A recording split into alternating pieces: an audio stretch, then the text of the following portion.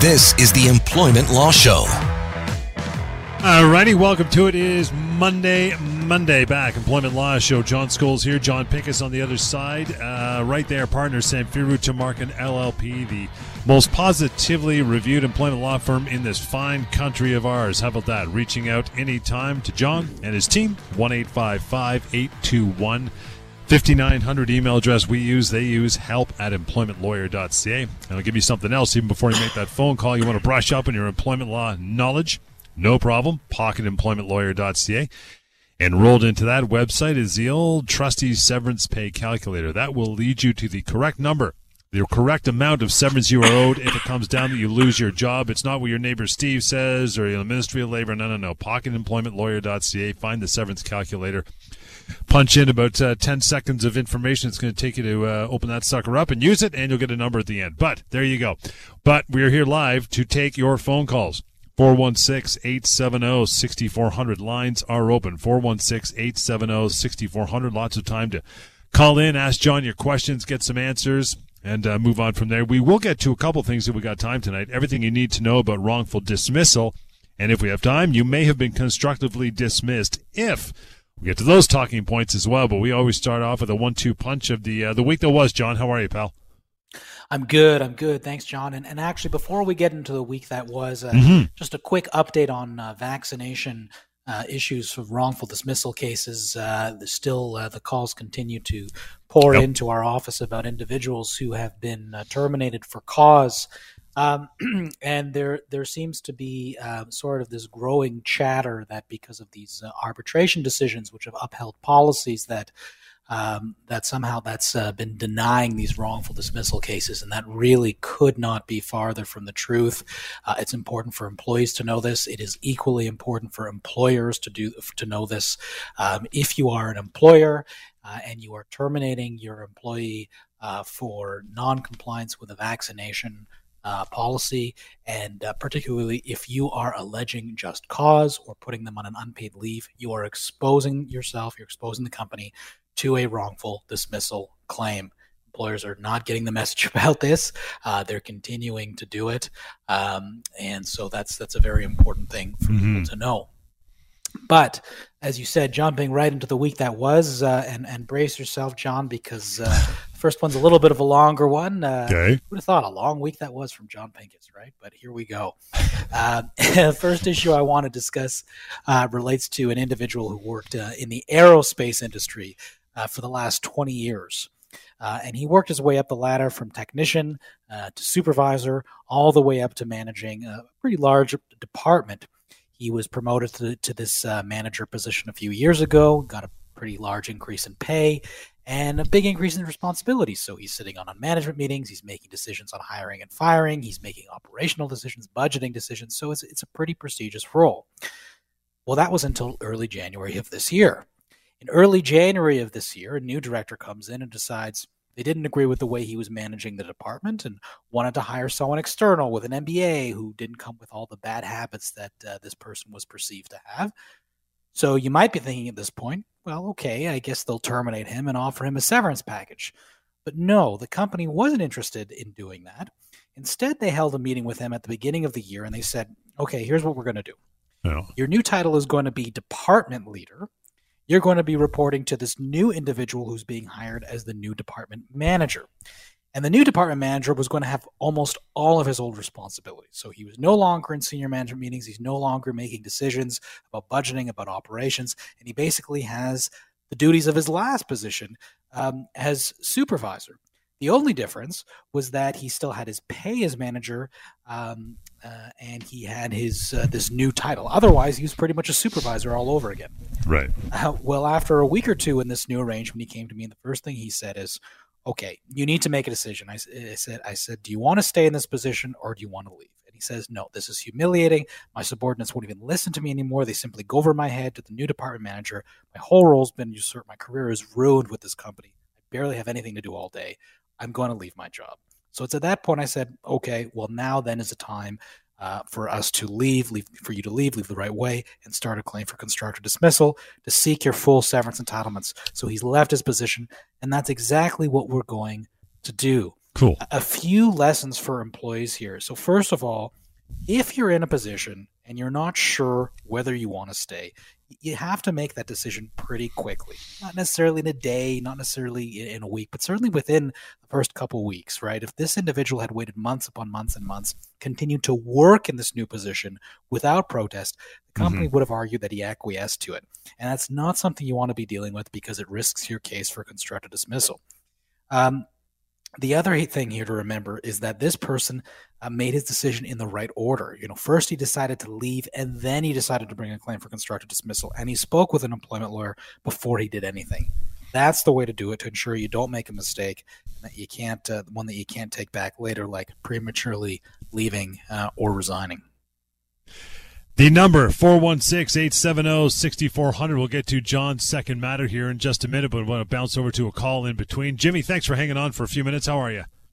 I'm great. How are you? Good, brother. What's on your mind tonight?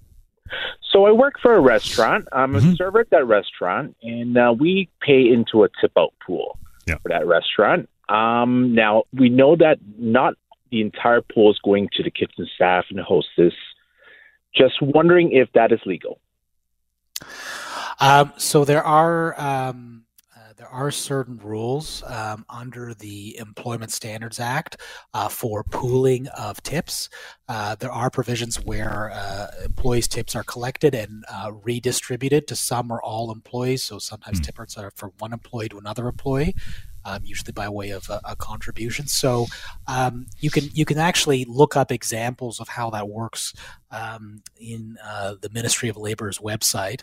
And if that's of concern, and you're reading that website and says, well, this is looking like it's like they're not following these rules, or you're concerned about them following those rules. This is actually one of those instances where it would be appropriate to contact the Ministry of Labor. We usually say that's not the place to go when you're talking about severance, but for an issue like improper pooling of tips, Employment Standards Act and the Ministry of Labor is your go-to. Thank you very much. Thank you, Jimmy. Appreciate that. If you have any other concerns, you can call John anytime, 1-855-821-5900. And right now, 416-870-6400. And it'll be Michelle. Hi, Michelle. Good evening. Hi, good evening. Thank you for taking my call. Thank you. What's going on? I have a bit of a tricky situation, and I'm trying to be delicate about it. So please bear with me. Basically, my role is as an essential worker, and I understand that as an essential frontline worker, you're dealing with people that have difficulty communicating and have their own, baggage that they're carrying and issues and whatnot. But I feel like I'm dealing with some clients that are particularly abusive, verbally, specifically, and constantly sending me information and whatnot that is attacking and demeaning. And I don't know if there's a line that needs to be drawn or how that line should be drawn. If it's up to the employer or if it's up to me. I guess I just find that I'm having a hard time with that, dealing with that type of client. And I don't know how I should approach it. Well, that is a very difficult situation. I know this can be a thankless job that often doesn't get the recognition that it should, with all the difficulties that you're dealing with. Now, to a certain extent, there's a certain amount of not abuse, but let's call it stressful situations that are to be expected with the job. But your employer also has the obligation to maintain a health and safe work environment. So if it gets to the point where it is actually impacting your health, there's a few things that you can do. The first thing, of course, is to speak with your employer, and I would do it in writing. I'd say, maybe you can do it verbally first, and then you can summarize it in an email after. Say, look, this is my concern. I don't think this is safe for me. I don't think this is safe for the clients I'm dealing with. And if that goes nowhere, then you have the opportunity to actually get the Ministry of Labor involved and get an occupational health and safety officer there to inspect it and decide what the situation, decide whether changes need to be made to support you. Okay.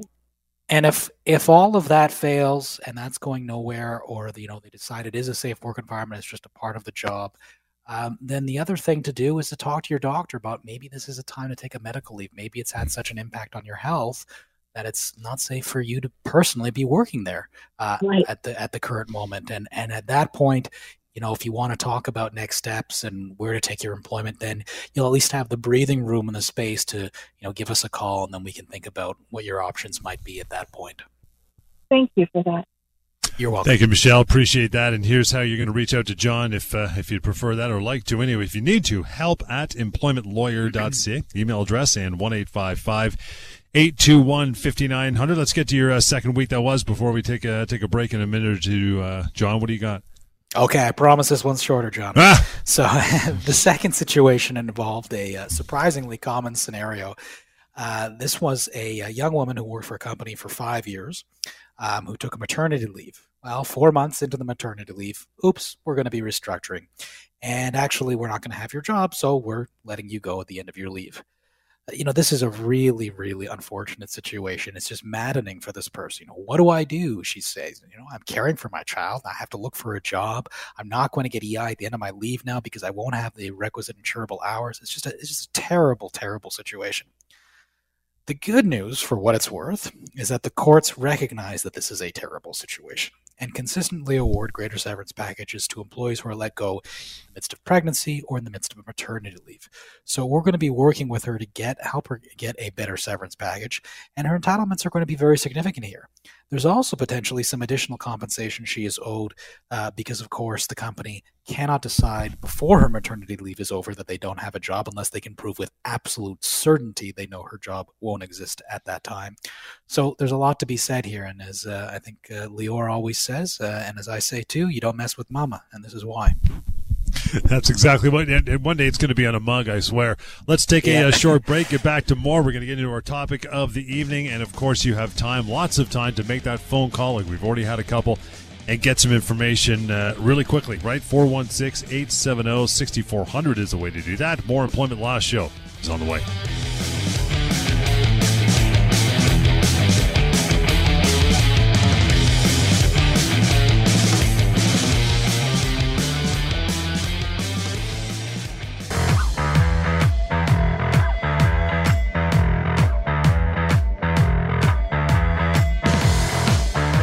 You're listening to the Employment Law Show.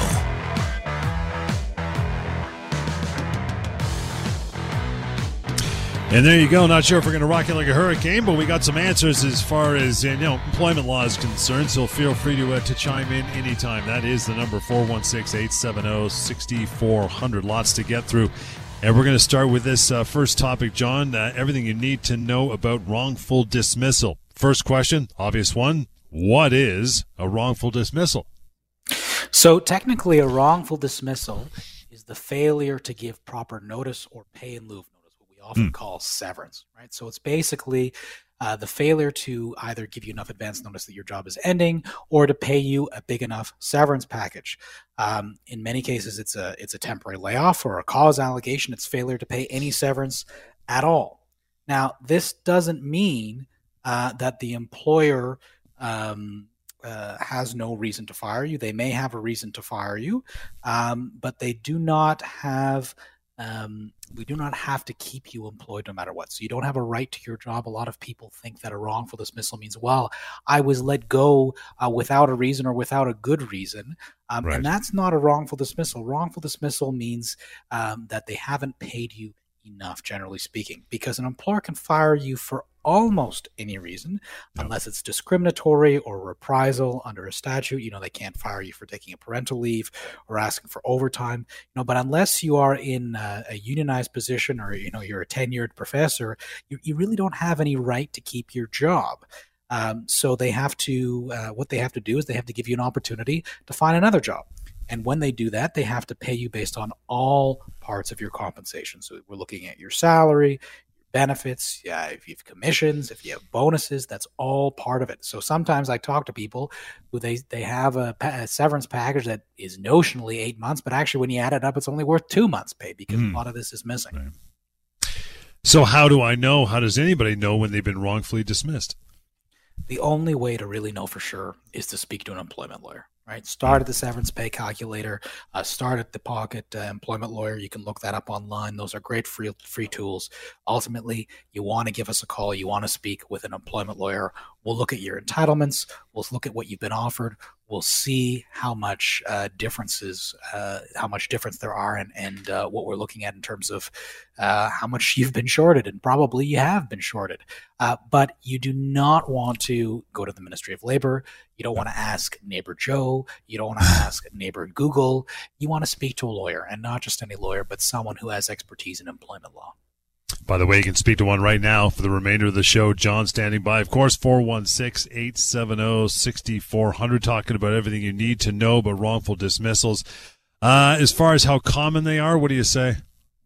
Well, they're very, very common. The vast majority of severance packages that I see are inadequate. And, the reasons are actually not surprising at all. If you think about it from the employer's perspective, it is perfectly logical for an employer to offer a crummy severance package. Because if an employer has to, particularly if they have to let go a lot of people at the same time, and they offer 10 crummy severance packages, and even one of them accepts that low severance package, they've saved lots of money, tens and tens of thousands of dollars, and if multiple people have done it, maybe hundreds of thousands of dollars. And it's also common for just cause terminations, because most termination allegations of just cause are not valid. You haven't performed well enough, or we think you had some kind of outburst at work because you got in an argument with someone. The vast majority of allegations for just cause that I have, even if the employer can prove that what they're alleging is true, which often they can't, are not going to be enough to justify not paying severance, unless the employee has done something egregious like major dishonesty or fraud or theft. Even if you've done something wrong, the employer likely still owes you severance. So why do employers allege it? Well, they do it because some people just walk away. They get intimidated and they just walk away. And that's unfortunate. There's also, I guess it wouldn't be with a very large, sophisticated employer like a multinational or a big company, but smaller employers, it might not be on purpose. They may not know that they're doing something incorrect, right? That's a totally fair point. And I speak with a lot of those small employers, and I can tell you that many of them genuinely do not know. They don't do it because they have any ill intent or because they're being malicious. They just do it. They said, well, we terminated this employee and we looked it up on Employment Standards, and Employment Standards Act says we have to pay them 8 weeks. So that's what we did. What's wrong? So that's a very fair point, John. It's not always calculated. Sometimes it's just pure innocent ignorance. You mentioned it's the best way to take care of it, really. I mean, yeah, sure, pocketemploymentlawyer.ca is a great resource for reading up on this. It's a trustworthy resource.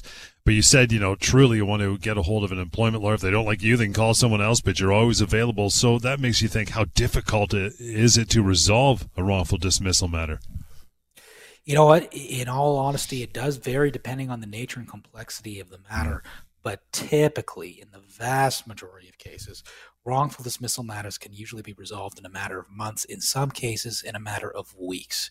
Now, some individuals come to us thinking this is a process like a family law claim or an estate dispute or something where it's going to take years and years to resolve.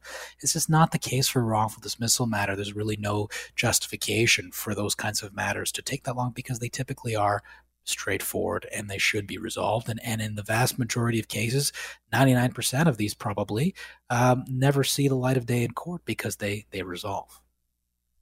Again, 416-870-6400 is the number you want to use to call through and continue this conversation or start your own. You have questions, we'd love to get you. I'll give you one more on this one. That is, okay, you've been let go, possibly wrongfully dismissed. Maybe you've heard the show and you're thinking, wow, what do I do? What should I do? What do you do? Well, the biggest thing to know is what not to do. Okay, so the first thing you want to not do is don't sign. Because once you sign, Correct. You cannot take it back. Usually, if you've been given a deadline of 1 week is very typical. But unless you're going to accept that severance package, that deadline is not going to matter at all. So if you think you may need an extension, you can ask for one, but typically we're going to be able to speak with you before that deadline, so you're going to be able to make a decision. So you don't have to worry about that. Speak with us. Do not sign. Don't be pressured.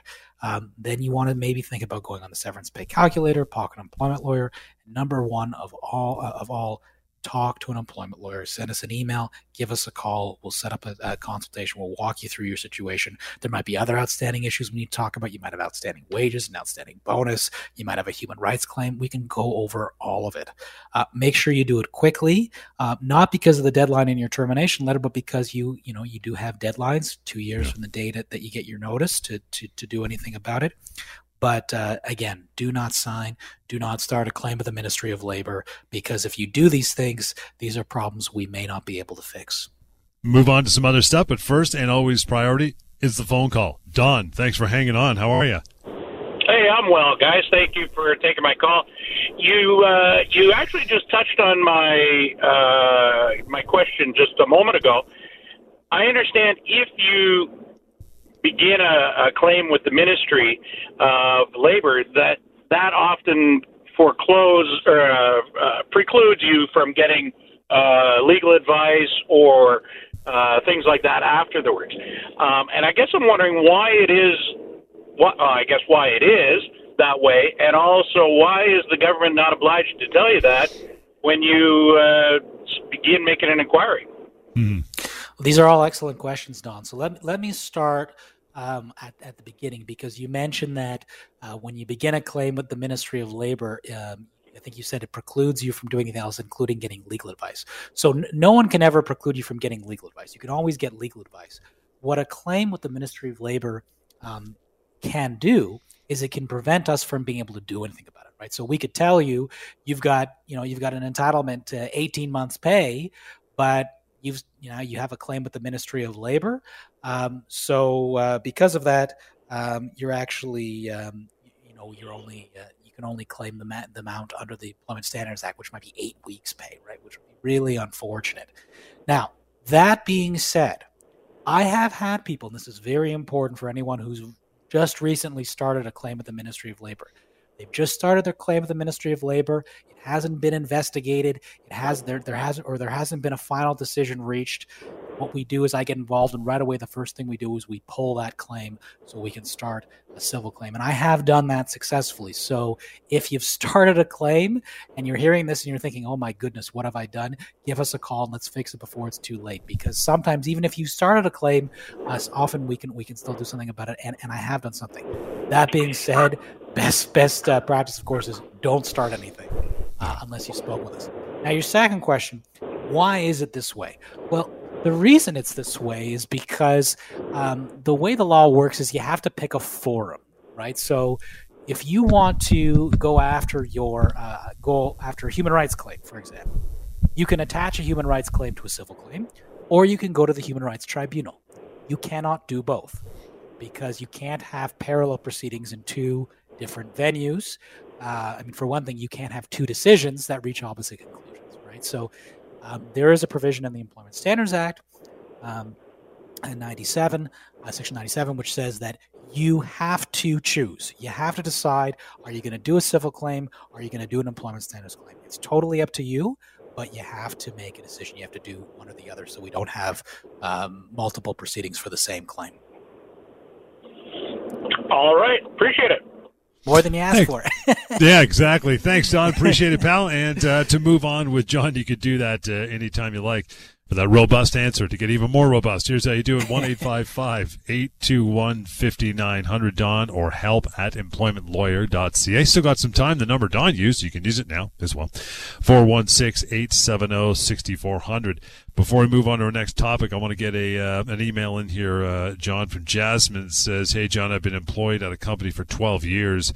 They just told me that they're shutting down the business and only have to pay me 8 weeks because they have a small payroll. Is that true? Do I have any recourse? Yeah, so this is this can be a little bit confusing for people because we often use the word severance to talk about your global entitlement to payment after you've been terminated without cause. And there is a term called statutory severance, which applies to only larger businesses that have a global payroll of over $2.5 million. So that's what the employer is referring to here. Fortunately, for the vast majority of people, that's going to make no difference whatsoever. So fortunately, you are still likely entitled to your full common law entitlements, which means that we don't care about the size of their payroll. All we care about are the things that you look at the severance pay calculator. What's your age?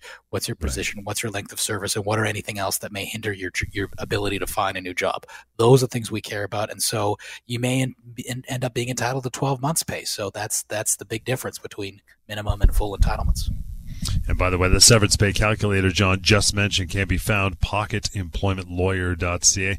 Okay, let's move on. You may have been constructively dismissed if, number one, your employer changed your compensation or salary. How about that? Yeah, this is a big one. If there's a major change to your compensation, that may give you the right to full severance. But remember, this is contextual. There's no set rule. You got to speak to an employment lawyer. That being said, if there's any change in your compensation, often we look at a rough range of kind of 10% or higher. That's certainly when I start to see red flags. That's where it can start to be constructive dismissal. It's a very minor change, 1 or 2%, probably not a constructive dismissal. Situation's going to differ from case to case, right? We're going to look at things like, is the compensation change permanent? Has your compensation fluctuated in the past? Have you agreed that it can fluctuate? Was this compensation change arbitrary or punitive? And sometimes the loss of compensation is not just a loss in salary. It can be a loss of commissions. It can be a loss of a company vehicle, a loss of an allowance or pension. It's typically not a loss of group benefits if that's all you've lost. But if things are changing and they're changing for the worst, this is the time to give us a call, because if you're constructively dismissed, you're owed the same severance as everybody else. That's right. Don't wait. At least have a conversation with John and his team. 1-855-821-5900 to do that. But here and now, any further questions? 416-870-6400 to get you on the air here with the remaining time. May have been constructively dismissed if your employer moved your workplace to a new location. Break that down for me. Yeah, so this is a tricky one, and it really is going to depend on the circumstances. But if you're talking about a significant move, you're working in Richmond Hill and you're moving to Thunder Bay, that's probably going to be a constructive dismissal. If it's something like you're in downtown Toronto, now you're going to be in midtown Toronto, well, that might not be a constructive dismissal. Maybe your favorite restaurant's not nearby, but that's not going to be enough. We'll have to be talking about a major change. But it doesn't have to be necessarily the Richmond Hill to Thunder Bay. Sometimes people have smaller changes. Sometimes it might be from Richmond Hill to Markham to Richmond Hill to downtown Toronto, because if your commute has gone from 1 hour to 3 hours, then that could be a constructive dismissal in the right circumstance. There's a big question here. Have you been subject to transfers before? Often that's dealt with the employment agreement. So again, that's another reason to have your employment agreement reviewed, because you might be agreeing at the beginning of your employment contract that you can be transferred anywhere. So you have to watch out for that.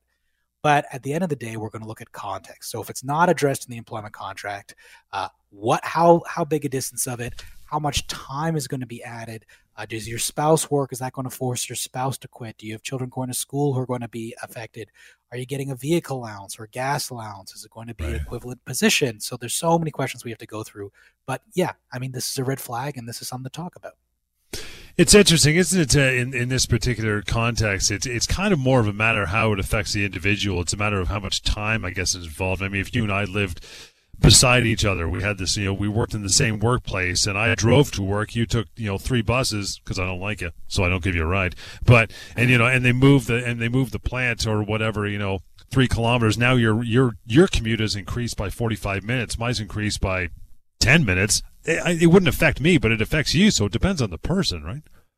Yeah, it depends on the person, and let's remember that employers, they know where you live, right? You've given them your address, so it shouldn't be a surprise to them that these things are going to impact you.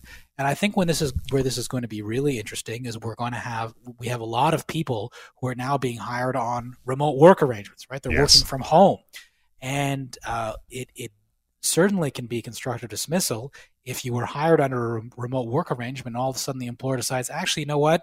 COVID is done. We'd like to have you in the office now. So we're giving you notice. We'd like to have you in the office. I've dealt with that issue a lot pre-COVID. And I think there's going to be, once these vaccination cases, this wave of vaccination cases is over, I think that's the next wave that's coming. So we'll see.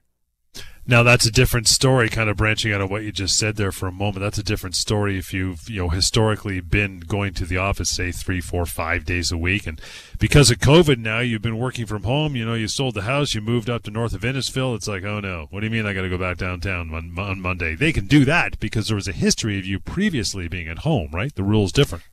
You're absolutely right. Yes, that's different. So the vast majority of people that you have working remotely right now are working remotely because of COVID.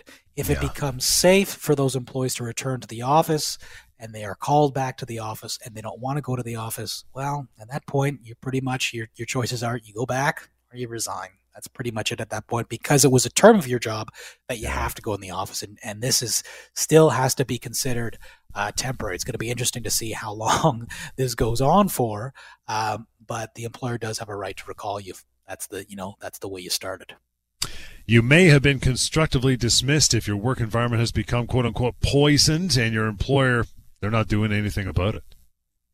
Yeah, these ones are really, really tough. And I have to say, and I always tell this to people who come to me with poison work environment cases, this is the most difficult kind of constructive dismissal. And I would say it's the type of constructive dismissal that is least often pursued. And that is for good reason, because it really is reserved for the most extreme cases. Typically, an employee's got to show that you've made a complaint, either to the manager, to human resources, and if those options don't exist, perhaps the owner, given the employer an opportunity for them to investigate it.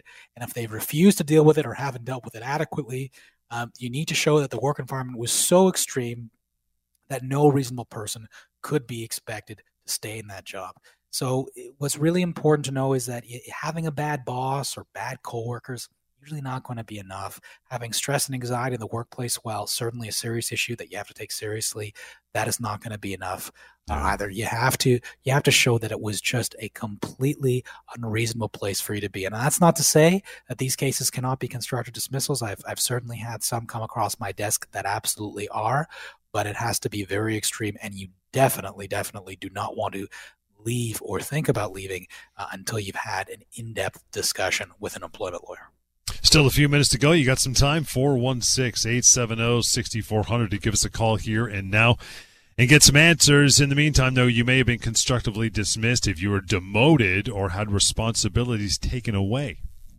Yeah, well, I mean, we listened to that example I gave at the top of the hour. For whoever was listening, that was a perfect example of that. And I see this all the time. At any given moment, I typically have at least a few cases where an individual has been demoted. So it's not just about your responsibilities changing, it's about the nature of your responsibilities changing, right? So if you go from a manager to a non-manager, a CEO to a supervisor, things that lower your prestige in the organization and or lower your status and the kinds of things that you do.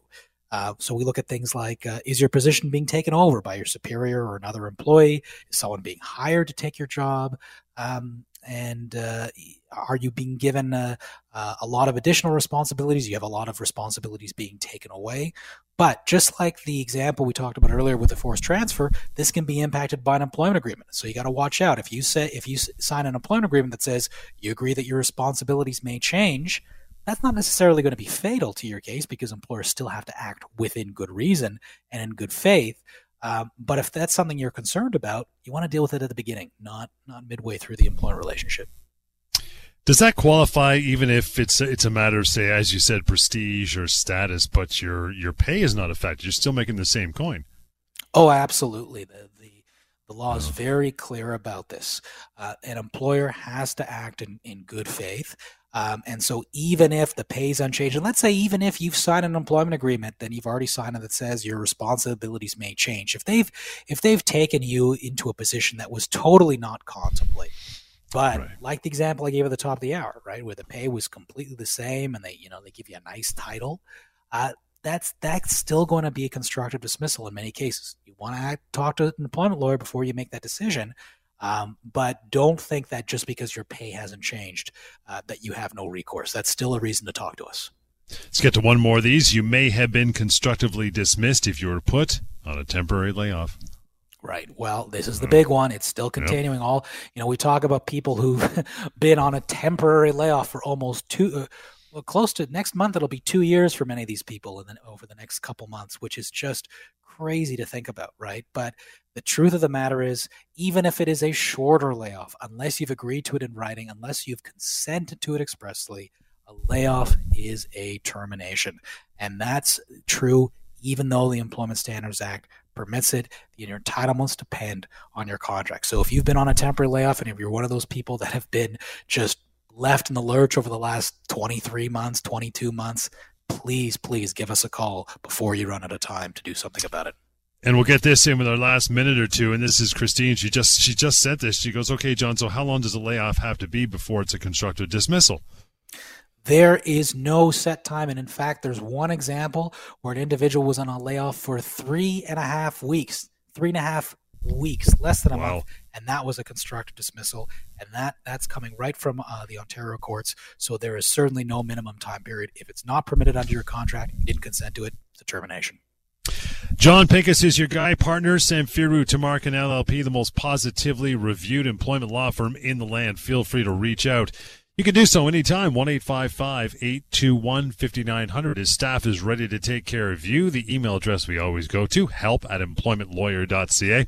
And even before that phone call, 1-855-821-5900, you can go to pocketemploymentlawyer.ca. As we mentioned, severance pay calculator is there, information about your employment law rights, and then there is contact if you choose to do so. If not, it's anonymous, and you can just shut down your browser and walk away, which we will do for now. Back in here Wednesday evening, but do not move a muscle. On Point is coming right back. Our good pal Arlene Bynum in for Alex Pearson.